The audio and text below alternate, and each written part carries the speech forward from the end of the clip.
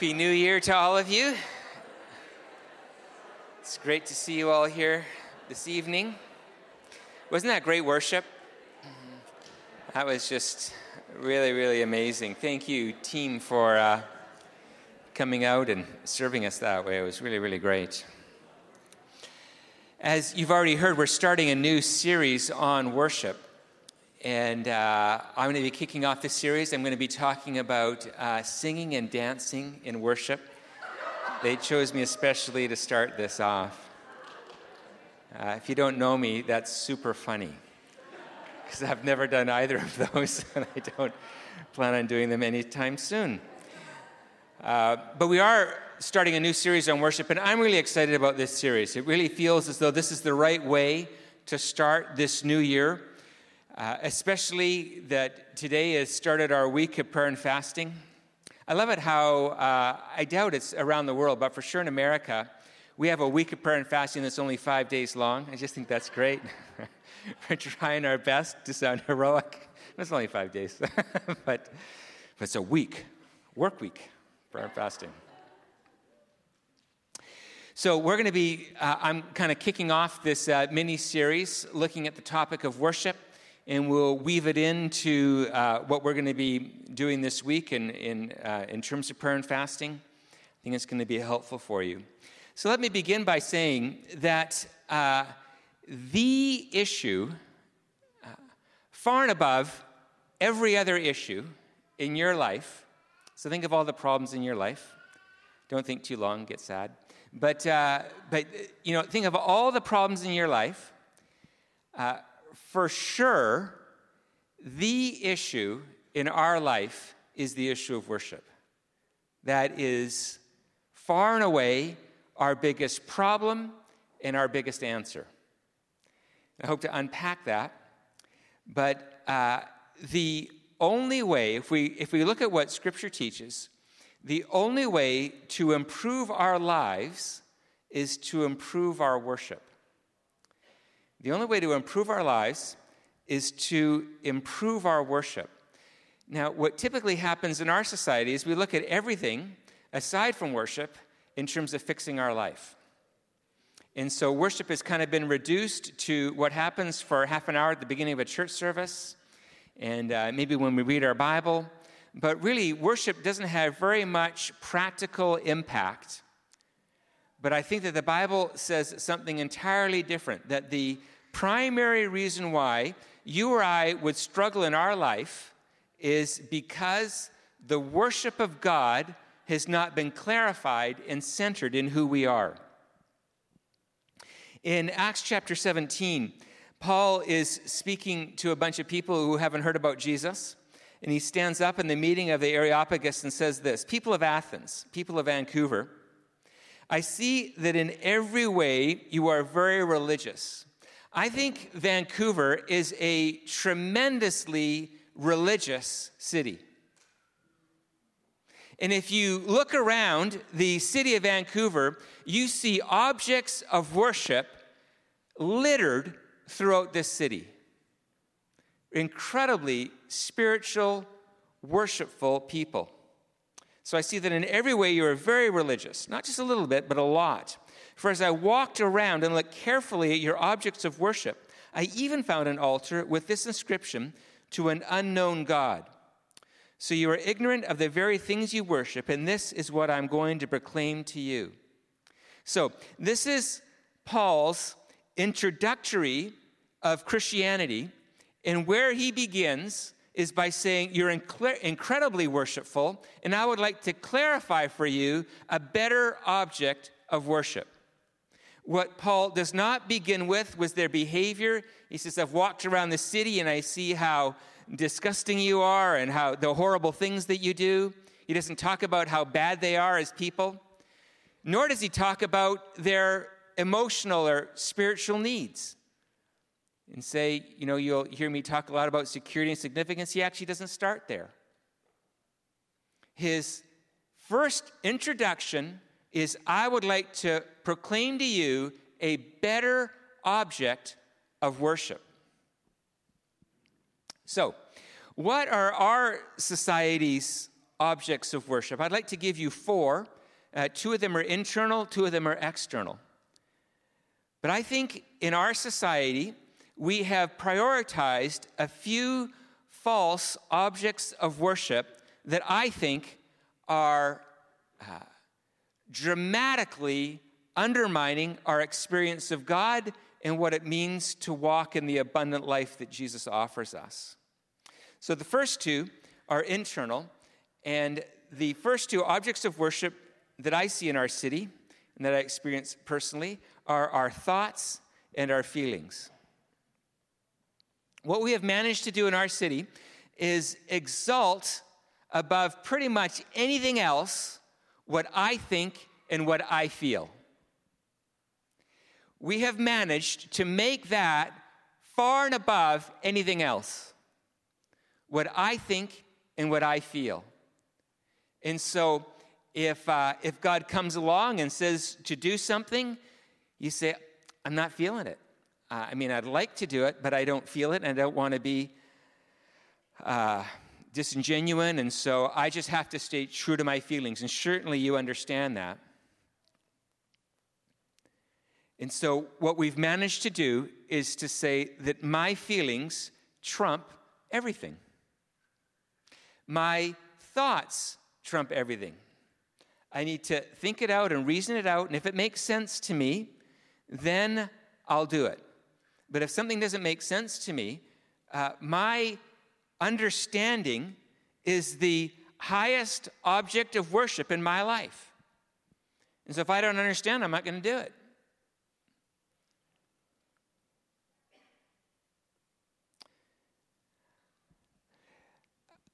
Better thoughts and feelings are not found in suppressing something. They're not even found in studying. But get this, they're found in submission.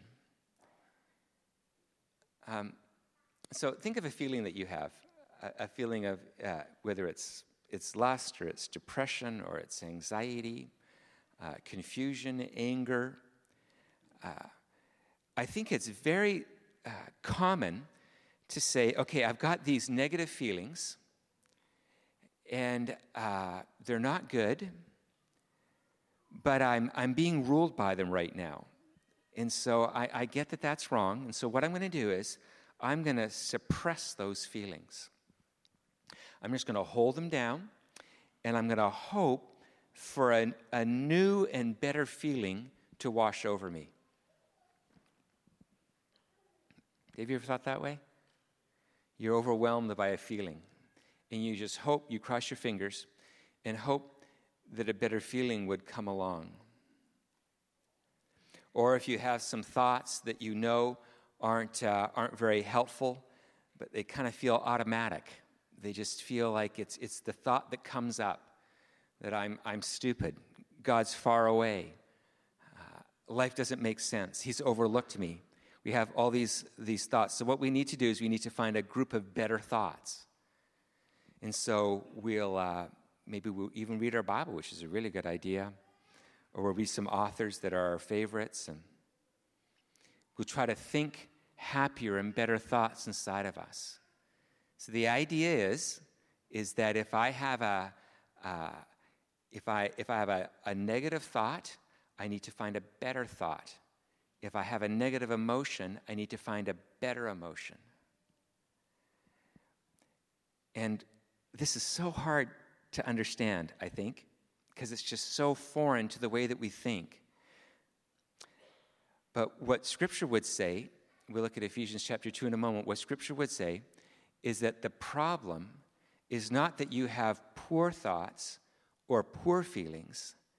It's that those feelings and thoughts don't have a rightful place in your heart. You've exalted your thoughts and you've exalted your feelings over the worship of God. In Ephesians chapter 4, it says, all of us also have gratified the cravings of our flesh and followed its desires and thoughts. So we have these fleshly desires and thoughts. Then Galatians 2, I'm splicing two things together. Galatians 2 says, but I have crucified but I have been crucified with Christ, and I no longer live, but Christ lives in me. The life I now live in the body, I live by faith in the Son of God who loved me and gave himself for me. The solution to fleshly desires and thoughts is not to find better thoughts and desires, but actually to crucify the idea that thoughts and desires should rule my life. So my problem is that I've chosen a faulty object of worship to define myself and my well-being. That I need to crucify the idea that my feelings are my Lord. I need to crucify the idea that my thoughts are my Lord. I need to find a better object of worship that I might not understand and that might not feel very good. And as I submit my thoughts and my feelings to God, I have a new Lord, someone who's overseeing me that is better than my thoughts and my feelings change. But do you follow the logic? Our thoughts and feelings don't change because we find new thoughts and feelings. Our thoughts and feelings change because we find a new object of worship, Jesus Christ. And as he is Lord of our life, our thoughts and our feelings come into alignment with him. I find myself chasing after good feelings, chasing after faith, chasing after positivity and hope. And I've made all of these things feelings. And I think a better alternative is to crucify my thoughts and feelings and to submit myself to the rule of God. That's the internal. The internal object of worship would be thoughts and feelings. And I think it's pervasive. What concerns me about worship is that we would think that what happened on this stage just a few minutes ago was offering you a better feeling. That you came in sad, and what they did is they played, and it was really, really, really great. And so they played in a way that changed your mood. And if that's what you think was going on here, you missed the point. The point was to provide for you a better object of worship, the Lord Jesus Christ. And as you would submit to that better object of worship, your feelings and your thoughts would then be renewed. But the miracle is not a new feeling.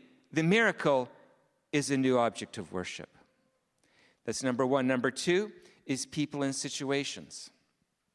The second group of objects of worship aren't internal, they're external.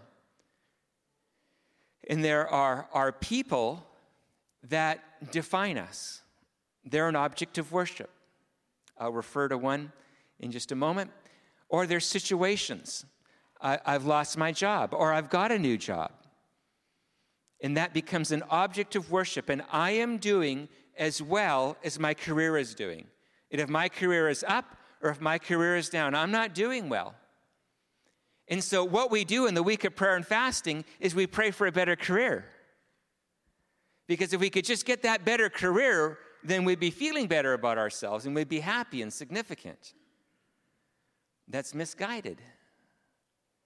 Instead, we need to crucify our career and no longer be defined by it. And as we let go of our career being an object of worship, we find ourselves set free in whatever career we find ourselves in. Looking at people, 2 Samuel, this one isn't going to be on the screen, but in 2 Samuel chapter 13, there was a man named Amnon, the son of King David, and he had an object of worship, his sister. Amnon, son of David, fell in love with Tamar, the beautiful sister of Absalom, son of David. Amnon, now listen to the worship in this. Amnon became so obsessed with his sister Tamar that he made himself ill. Now that, my friends, is called an object of worship. Where you are so obsessed with the opposite sex, with a man or a woman, you're so obsessed, you're sick inside. And so the story goes on, which we won't go into because it's that where he devises a plan to have sex with her. And then it goes on to say that as much as he loved, after he had sex with her, huge elaborate plan, he ends up getting murdered for it. But as much as he loved her, it says, is as much as he now hated her. What's his problem? His problem is he's made women the object of worship of his life. And there's no woman, even the one who he dreams night and day, he's sick over it. When he finally gets what he wants, he's totally distraught, full of hate, tells her to get out. It's because he picked a wrong object of worship. So we say, no. No, the problem is you have to find the right one. That's the problem. So what I'm going to do during the week of prayer and fasting is I'm going to pray for the right one. Not those wrong ones. I want a right one. I'm going to pray for the right woman, the right man, and then if I can just, God help me find that right one, I'm going to be happy. I'm going to be walking in the will of God. That's called idolatry. You know, the real issue is that we've exalted a person above God. And until that gets sorted out, hate to break it to you, you're never going to find the right one. You're never going to find a God that looks like us.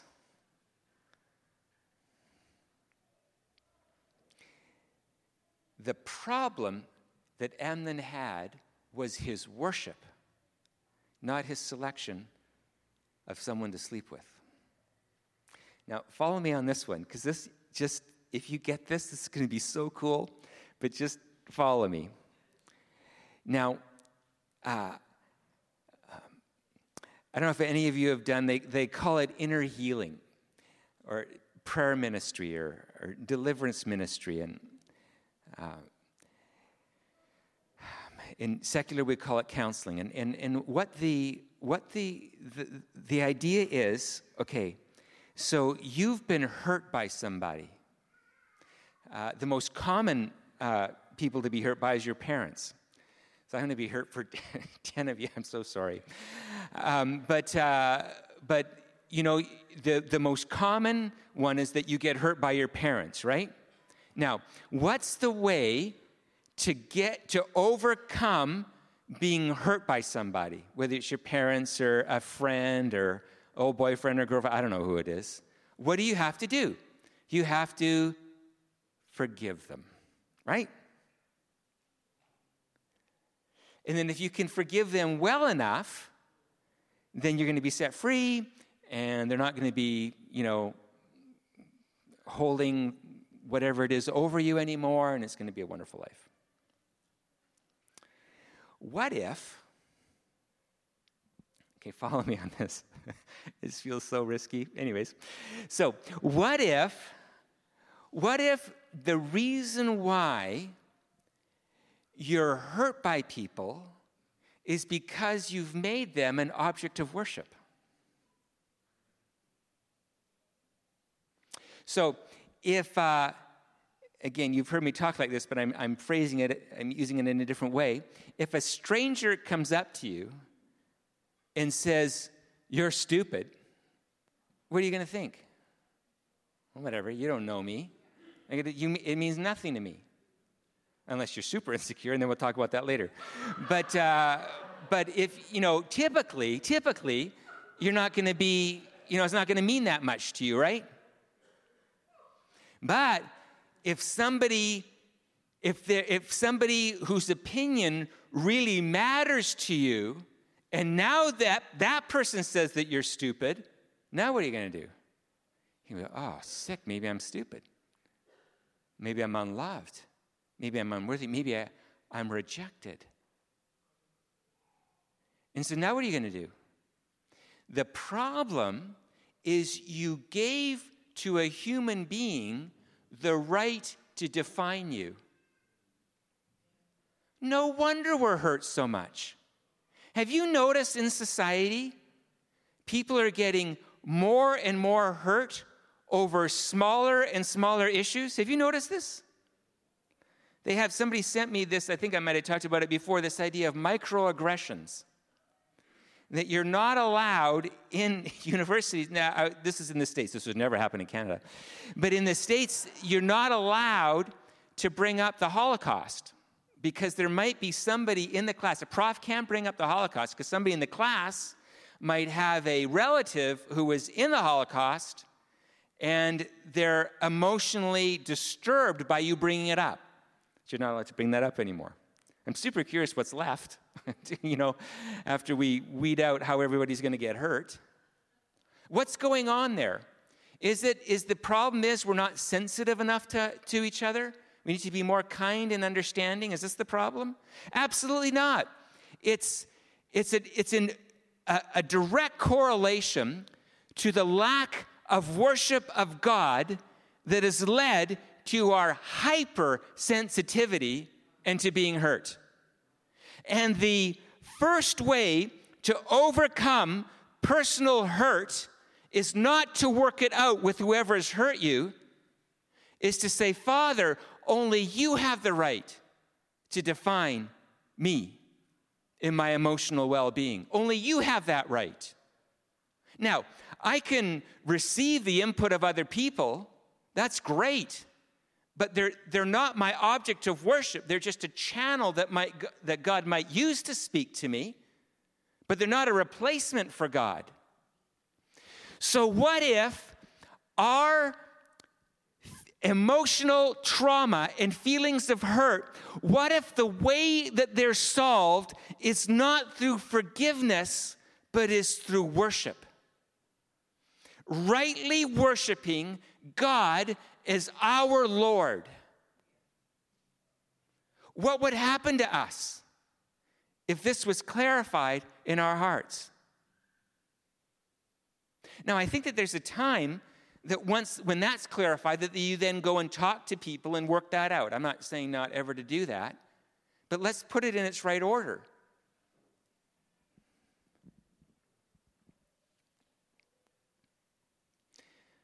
What if freedom from hurt was actually found in right worship, and then reconciliation with that person followed?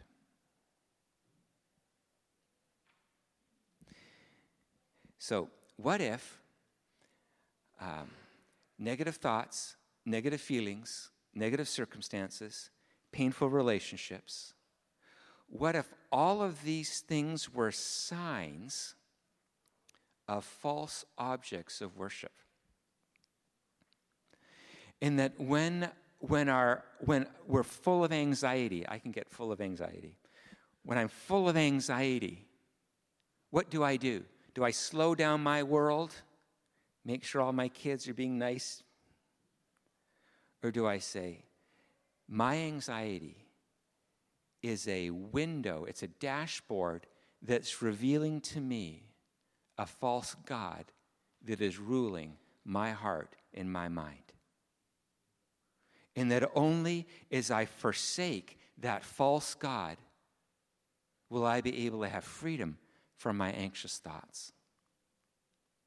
Isn't this encouraging?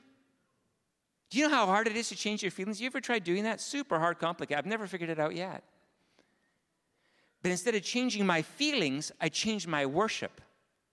Instead of working on my relationship with my parents, one of them's dead, that's hard. The other one is senile, that's even harder. I can't do that anymore. I can't, I forgive you. Great. No, I idolized you. And I let you define me in a way that parents shouldn't. It's reserved for God. I love my parents. Super influential. But at some point, I needed to find a better Lord and a better Savior. And in that moment, I was freed from that. Grateful for them, not defined by them. So, you follow me so far? Worship is the issue in your life, in my life. And when we're struggling, and I struggle every day, when I'm struggling, it's first a worship issue, and then something else. Oh, that's such good news. So if worship is the issue, what is worship? Deuteronomy chapter 6, I think, gives as good a description as anything, as any other place in Scripture. Deuteronomy chapter 6, verses 5 to 9 says, I've summarized it. It's going to magically show up on the screen. Love the Lord your God with all your heart. Can you? There we go. I feel better. Love the Lord your God with all your heart and with all your soul and with all your strength. These commandments that I give you today are to be on your hearts. Impress them on your children. Tie them as symbols on your hands. Write them on the door frames of your houses. Wow. What's this talking about? What's this worship that's going to set us free from all these false gods who rule our hearts and minds in cruel ways? How are we going to be set free? It's with a new and better love, with a new affection and a new desire.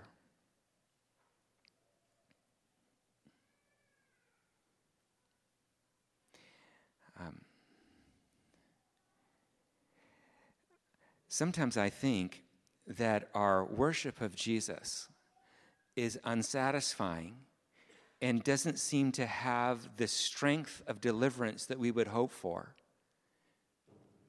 simply because we've made worship either an emotional experience or a cognitive experience, where I'm acknowledging that you're good. There, I've worshiped you. Or, see, I'm crying now. I must be worshiping you. I don't cry often, so I must be worshiping you. These tears wouldn't lie. I think that what this passage in Deuteronomy is describing is a heart desire that transcends any thought or feeling, and that says, I'm yours. I'm just yours. You have my heart, and I am now defined by you. I think of my relationship with Debbie, and I don't know how to say it, but it's more than a feeling, and it's more than a thought. I mean, what's left, right? I don't know how to say it. But it's not I'm feeling in love with you today, so today's going to be a good day. It's even if we're having a disagreement, I am thoroughly committed to you, and we're just going to figure this out together. There's a way to have a relationship here's one of the best words in the Bible, covenant. It's just a covenant with God that says, my heart is firstly and it's submitted to you. You're the one who defines me. You're the one who has the right to control me. It's you. I have given my heart. I have chosen out of all potential lovers, out of all potential objects of worship, you are my God. I'm yours.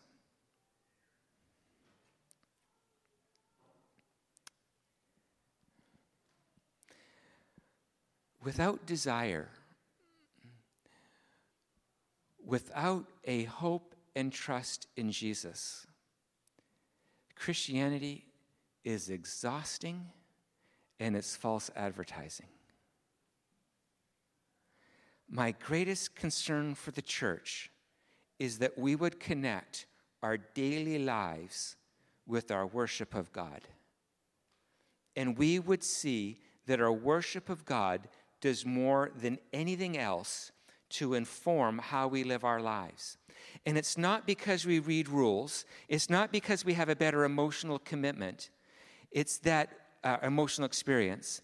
It's that our hearts are stolen by Christ. And the presence of his Spirit is all that consumes us. And as Jesus Christ has that rightful place in our heart, then everything else seems to find its rightful place. Whether it's our spouse or our friends or our job or our emotions or our thoughts, everything else gets rightly ordered when Jesus has his rightful place in our life. And then Christianity isn't exhausting because I'm not thinking about the next rule to be obeyed, the next feeling to be experienced.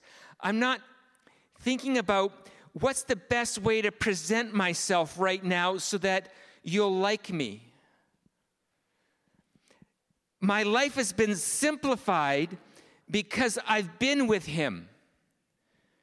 I know him and I'm changed by him. And so the way that I engage with you isn't self-conscious. I'm not thinking it all through about what's appropriate right now and how I should word this. Because something has happened before this moment. I've been known by him. I'm with him. I have an intimate relationship with him. And so out of that center, I then live out of that. Life becomes simple when my object of worship has been clarified. This brings us to this week. That the purpose of prayer and fasting is to deepen our desire of Jesus. This idea that's on the front of the booklet that we've given you of knowing God, and you heard Pastor Jim talk about the power of Scripture, the power of the Spirit. Please don't misunderstand his words. There's nothing magical about doing this. The idea of knowing has always been an intimate encounter with God.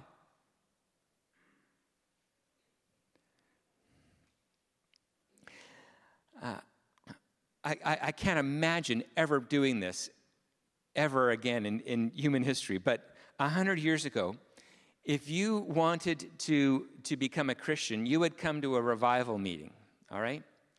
And then you would sit there, and then there'd be some preacher doing his thing. And then you would be invited to come forward and respond. And there was a bench that would be just behind you. And you would come forward. I just can't believe anybody would do this. And they would go, "No, not feeling it. Sit down." And then you wait until you get the conviction of the Holy Spirit, and then you can come up to receive Christ. Can you imagine the arrogance, first of all, of the guy to decide that? But no, you're not. No, sit down. Just wait a minute. You're not getting that conviction yet. Okay. Let's say that what you're struggling with is lust. What I can do is I can say, it's all about worship. And then you come forward, and I'm not ever going to question anything because that's just going to make me look bad and you look bad. So I'm just going to say, great, Jesus is your Lord. It's all good. And excellent. And then you come back a week later and you say, Pastor Greg, I'm still struggling. And I go, well, it's okay. We ticked off the worship box, so we now need to move to something else. So I've got some techniques that I think are going to help. It begins with a cold shower, and then we kind of go on from there. But don't worry, we nailed the worship part because you came forward. I saw that you came forward, and you were looking emotional, so I'm sure it's true. And so now that we got that nailed, now we're going to go to these other things to help you. What if instead you and I had the courage to say, my worship in this area of my life has not yet been clarified? What if we said that instead? Now, my experience of that is that worship to be clarified in that part of my life, it took a few years. It didn't happen quickly. Other areas of my life, that worship just settled in my heart and I was free instantaneously. In other areas, that clarifying of worship took a minute or a year or two. But instead of going, the worship, I've nailed that. How dare you think that Jesus isn't my Lord? Now just give me some techniques. I'm sure that that's all that's lacking. That's just mean. It's better to pause and say, you know what? I'm still working out what worship looks like in this area of my life, in my thoughts, in my feelings, in my desires. I'm still working that out. And as a community, we get to be a loving and caring community, and we get to walk with people for months or years as we work this out together. And it's okay. It's okay to be in a community where we're trying to figure this out together. But let's not distract ourselves with a whole bunch of other things that we think is going on. It is worship. Worship is what's always going on. And we need to have the courage to stay there, to linger there, and not to assume that box has been checked and to move on to other things. So in summary, I think the Christian life is about looking up and laying down. The Christian life is about looking up and laying down. Well, I've got an area of struggle. I need to look up. This week of prayer and fasting, I'm devoting a full work week to look up and to see you and to know you and to meditate on Scripture and to pray, to create space to receive you as my Lord and Savior. I'm creating space for that. I'm looking up. And as I look up, I lay down my false objects of worship. I don't run after my feelings. I don't run after my thoughts. I'm not believing that a certain person has the right to define me, including a church elder or anything like that too. That I'm not believing that. Nobody defines me. Jesus does. I'm grateful for people, but they don't define me. This event doesn't define me. Jesus defines me. And so I look up and I lay down. I lay down these false objects of worship. And then as I do, Jesus comes into those places and fills me and satisfies. Maybe never having those desires met, but it's fine because I've met Jesus. Worship team. So what I like to do is I like to practice this right now. What we're going to do is we're going to worship. So we're going to look up. And as we look up, I would like you to pray and to say, Father, you have my heart. You'll never have it completely because I'm confused and it's not easy. But to the amount that I'm able to give you, I give you my heart. And then as we worship, we're going to be taking communion in a moment, and we're going to ask you to lay some things down, to lay down some feelings, some thoughts, some people, some events that are not worthy to define you. But we need to begin with worship. So could we please stand? I'd like to pray for us, and then we'll turn things over. Father, I thank you that worship is super practical. I thank you that worshiping you is our salvation. It is our salvation. It's not just how we get to salvation. Worshiping you is what we really, really need. And in this moment of singing, Father, I pray that you would give us the grace to look up, to move beyond our earthly circumstances of what we think or feel, where we're at personally, that this would be a moment that we would look up and say, you have my heart.